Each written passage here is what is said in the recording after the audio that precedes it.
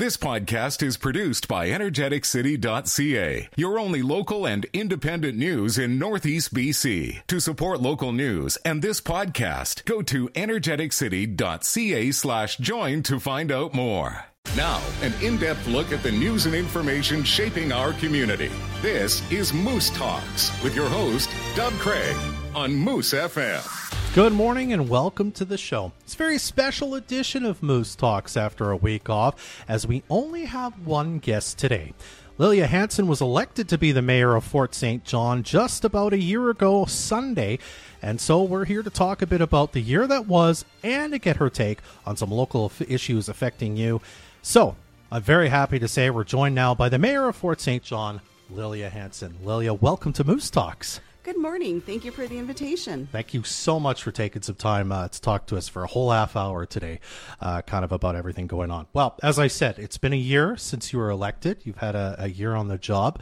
Just in general, tell me a bit about what the year's been like for you and even just the learning curve coming from being a counselor to kind of shifting over to being the mayor and the chair of council meetings and whatnot. Definitely. The year has flown by. We look back to see what we've accomplished, what were our goals, what's yet to come ahead. Yeah. I'm really pleased. Council's working strongly together.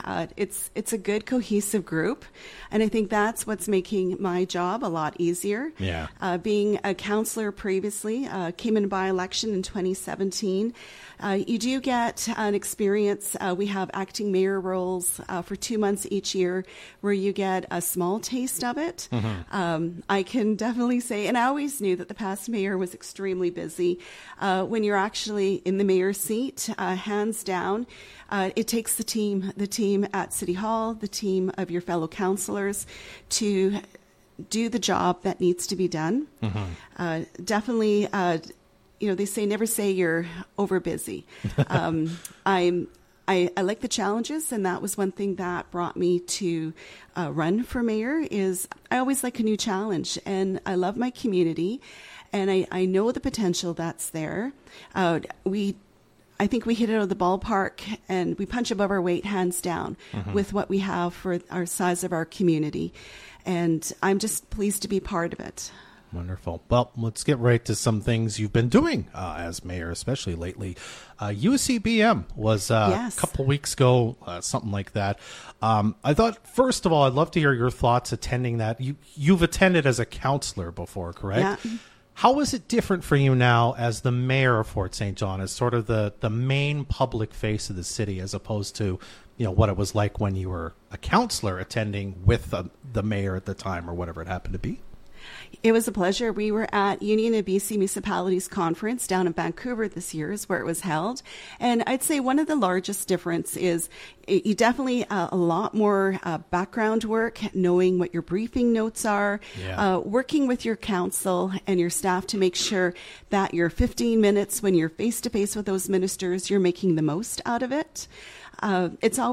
I love having dialogues and conversations and hearing what other communities, what their concerns are about. So we also have policy and resolution sessions. Yeah. And that gives you a good pulse of what's going on through the rest of the province and what the similarities are. When, as mayor, you're the face and the voice for the community. So I think it's really important before each meeting, you get together with your fellow councillors that were there. Really pleased. We had a strong attendance by council mm-hmm. there. And we also had 2 fellow councillors that had full confidence. They were looking after Fort St. John while we were away. But we need to make sure that we're speaking with one voice, and that is the role of the mayor. Mm-hmm, mm-hmm. Well, as part of your attendance at UCBM, as you mentioned, the resolutions you could put forward, there were 2 that Fort St. John had. Tell us a bit about them for people who don't know. And I think they both passed, and so that means mm-hmm. the UCBM is going to start advocating for these things to happen with the provincial government, correct? Yeah, there's a lot of power in that voice because they represent municipalities across British Columbia. So we actually had 3 resolutions, 2 that went forward to the floor and passed. The third one, it was added in to a group resolution. I see. So the first one I can talk about are latecomer fees. And latecomer fees, it's something that should be something so simple to be changed and to be added for transparency.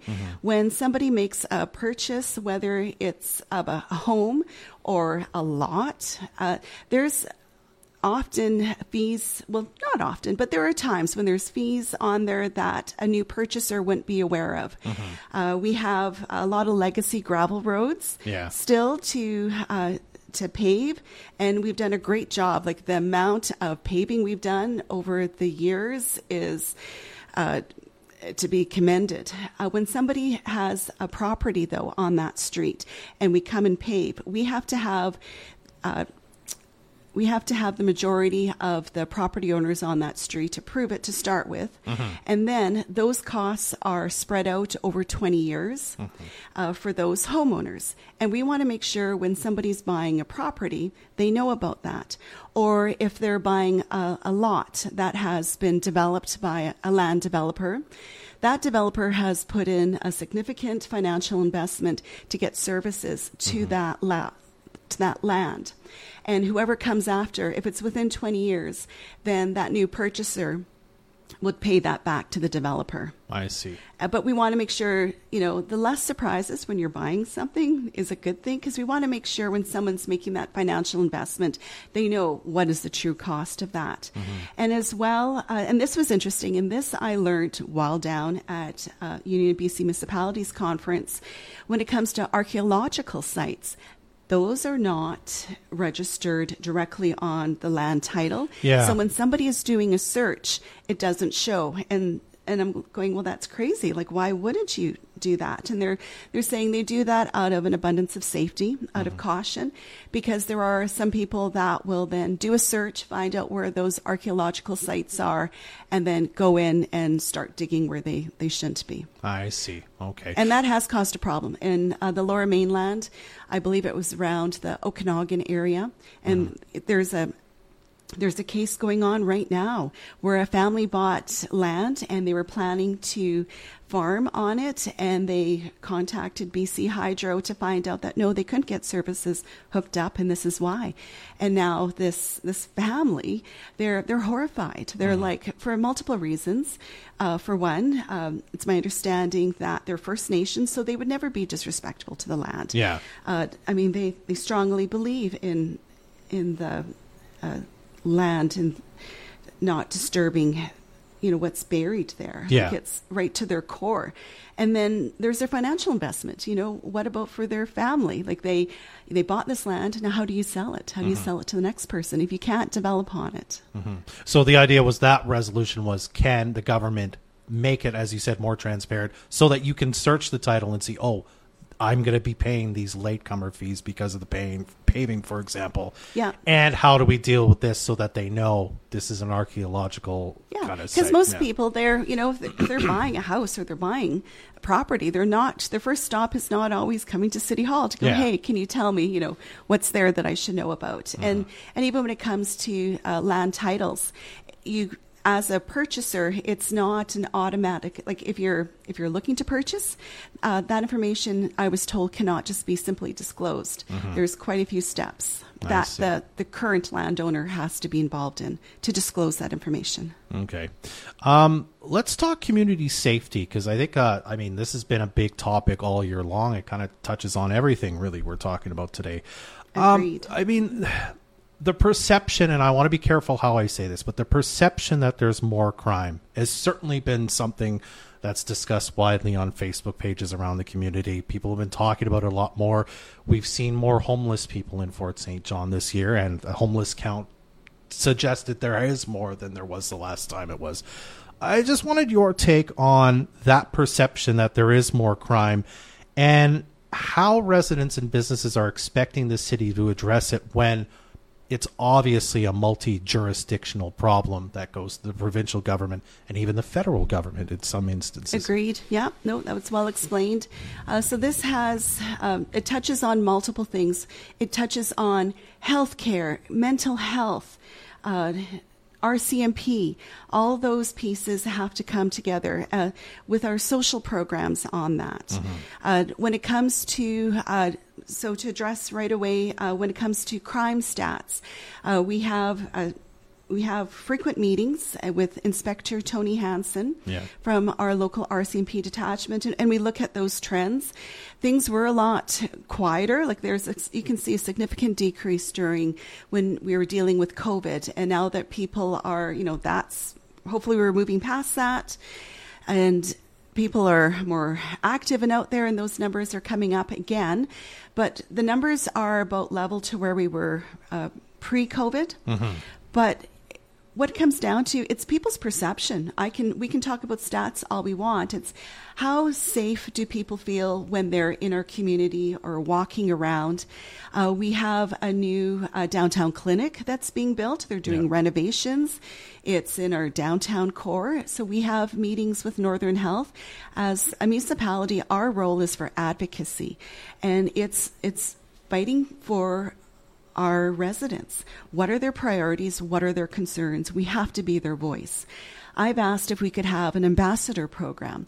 Is this something that Northern Health can, as part of their capital project costs, can they put some money aside for an ambassador program that would have more eyes in the downtown core, whether it's for added security? Let's say at the end of the evening, a business is having an issue. Can they call somebody who's close at hand, who can be there within moments to help with a situation, just to perhaps de-escalate? Or what about at the end of the night when somebody has to walk to their vehicle?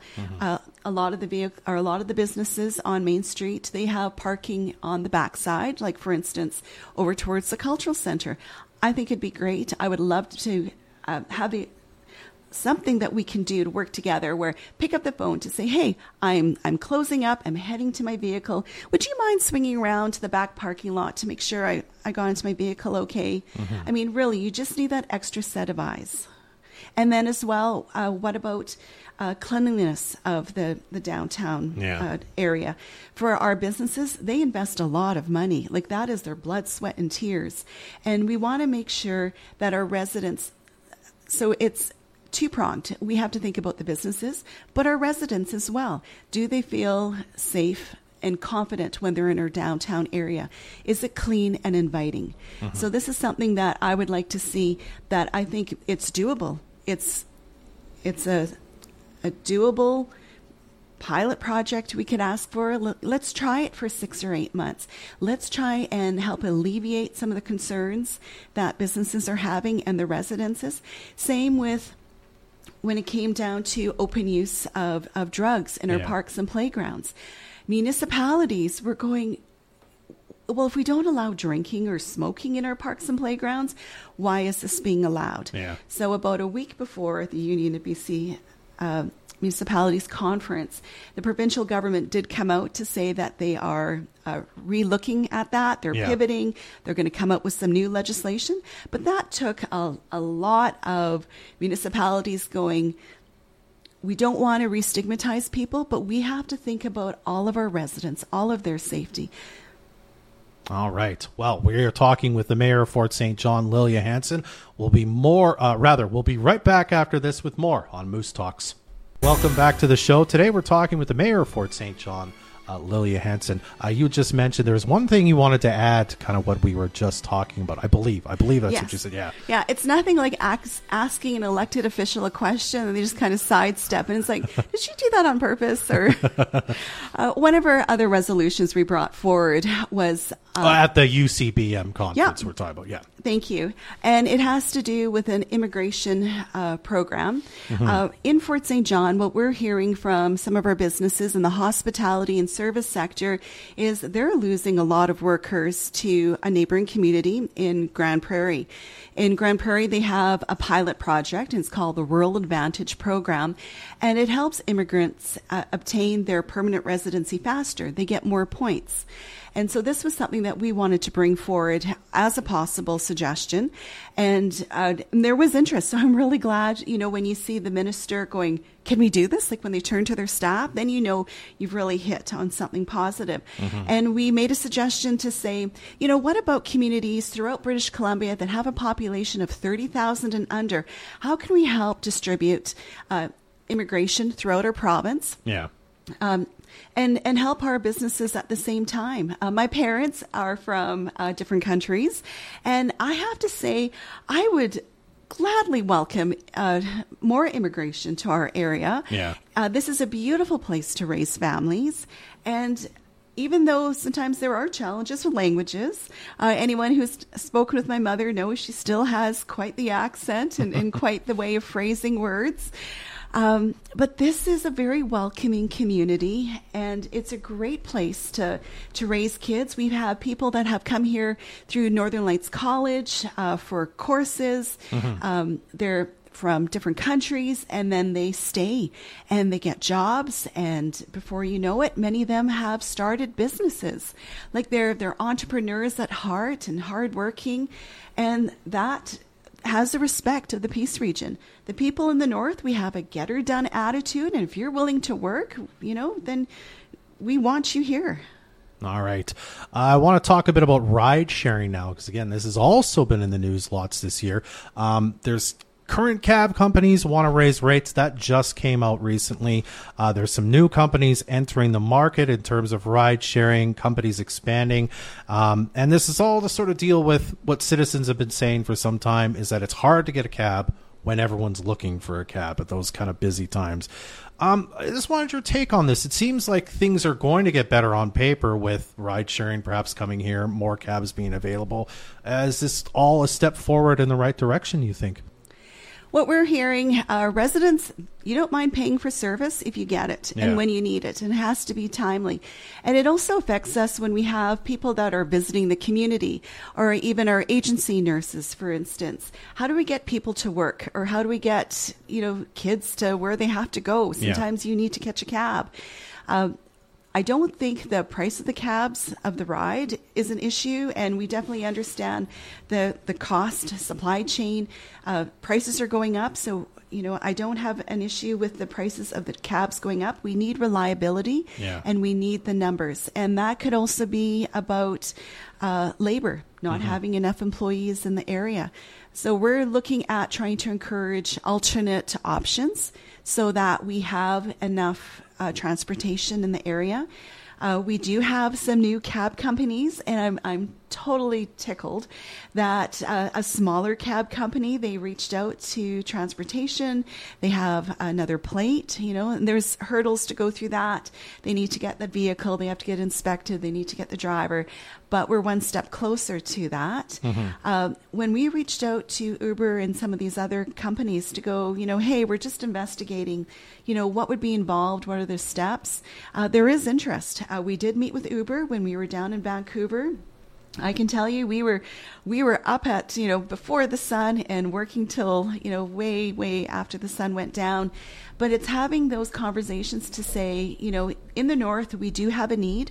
And sometimes when a large company, they're looking for markets, they might be more focus-centric to the Lower Mainland. And we're like, hey, there's people up here who need rides, so come check us out. Do you see, bus transit as sort of maybe one of the prongs that could be? Because I know I believe there's a survey open right now that BC Transit is conducting in Fort St. John. Is that another sort of thing you might look at and say, maybe we can improve bus service as a way of alleviating some of the pressure and or expanding it even into the evening hours? I'm glad you brought up about the survey. I think it's important that we hear from the residents, where do you need the service? And I cannot stress this enough. When we have an open house or we have surveys, pop-up events, come talk to us. It's the people who take that time that make the decisions. I mean, we listen to what the residents want, and the information we gather, that is what influences and marks our course for things. When it comes to our current bus service, definitely it's well used for getting our kids to school. In the mornings, it is packed. During the day, ridership, we have to make sure that we have the bus where we need it. We also have to make sure that we can afford it. Staff is looking at different options. How do we get the most bang for our buck out of our dollar? Okay. We're running out of time, believe it or not. So I can't believe it's half an hour. I was seriously going, OMG, what are we going to talk about? So one last question I want to make sure I ask you about. It's on the topic of reconciliation. I know the treaty land sharing situation with the PRRD was unfortunate, and that seemed to cause a bit of a rift between the PRRD and local First Nations. And in my perception anyway, the city seemed quiet around the National Day of Truth and Reconciliation. I just wanted your take on kind of the path forward and what you see, you and council and even the city, as what role you take in kind of reconciliation in general. And again, with kind of our local First Nations neighbors that we have so many interactions with. Yeah, I think we could have a whole conversation, and we need another 30 minutes on this. I think what speaks more loudly is, what are your actions? Your actions show louder than words. Yeah. So what are we doing? I'm really pleased with our collaborative working relationships with our area First Nation communities. And I have to give full kudos to staff on both sides. We have an urban reserve in Fort St. John, Notche Commons, and that's working with Doig River First Nations. We're working with other First Nations as well for MOUs, for service level agreements. And I think that their interest and willingness to have an urban reserve in our area, and how we've been able to advance this. And this will strengthen both communities, and we're individual, different governance, having those service level agreements. Nothing comes for free. Yeah. The roads still have to be plowed. There's still emergency services that are needed. They will be paying towards those as well. To me, when it comes to truth and reconciliation, it's having respectful dialogues. I would like to touch on, I don't know how much time I have, but when it comes to the Peace River Regional District, when it came to the land sharing network, there was information that could have been better shared, hands down. It was a voluntary program, and residents have questions. And I think that when you don't answer those questions in a timely manner, it gets concerns up, because if someone isn't saying something, there's always going, okay, why are you leaving that out? And in our area, so we were talking about before, different roles. So before we went on air, what did I do in my past life before wearing the mayor's hat? When I was with Ministry of Environment with Conservation Officer Service, I was a gal people would call if there was an LEH hunt on elk, to go, what area landowners is allowing hunting?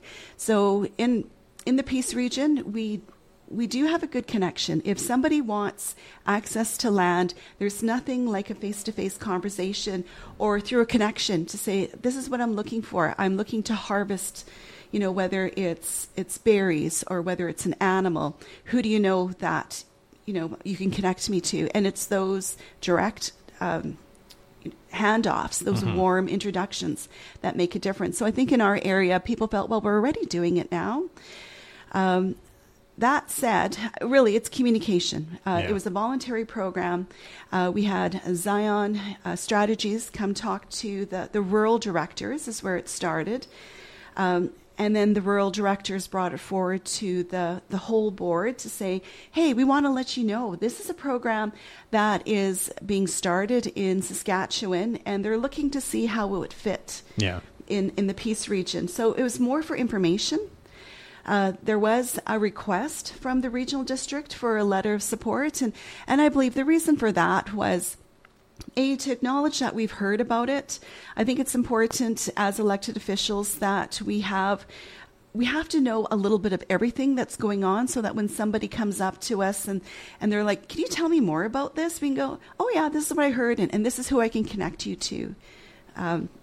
I'm really pleased to see we also had the powwow down in the district of Taylor, and that was really well attended. Doig River had a community World Cafe recently. We went out there with with a fellow counselor and had a look at their new water treatment plant. And when we have those face-to-face discussions, we also find sometimes a common need when it comes to a water treatment plant operator. Is there more training that we need in the Peace region? And you start talking to one person, and then you find out, well, you know what, maybe our neighboring communities also have that same need. Mm-hmm. So when we meet with, whether it's Northern Lights College, or we had a meeting this week with the University of Northern BC to say, what can we do to have this training here in the north? Mm-hmm. And that came out of, a simple cup of coffee and a drive out to one of our neighboring First Nation communities. All right. Well, we're going to have to leave it there for today. But Mayor Hansen, thank you so much for your time today. And thank you for being on Moose Talks, hopefully one of many times to come forward. It's my pleasure. Thank you for your time. All right, that's the Mayor of Fort St. John, Lilia Hansen, joining us on Moose Talks. My thanks to Mayor Hansen for joining us today. If you'd like to hear this episode again, or if you'd like to hear an old episode of Moose Talks, you make sure to check out the energeticcity.ca podcast page. You'll find past podcast versions of the show there, along with episodes of Secrets of the North, Before the Peace, and Voices of the Peace, archived for your listening pleasure. They're all also available on the 100.1 Moose FM app, which is 100.1% free for you to download now in the Google app, or Google Play or Apple App Store. Take some time to listen to some excellently locally produced podcasts today, again, at energeticcity.ca/podcasts. Well, that's our show for today. Jordan Prentice and Trey Lopashinsky are the producers of Moose Talks. Adam Rayburn's behind the camera today. Thanks to him. I'm Dub Craig. Be well. Thanks for listening to this energeticcity.ca podcast. Energeticcity.ca is your only local and independent news in Northeast BC. To help keep us independent and to support this podcast, go to energeticcity.ca/join.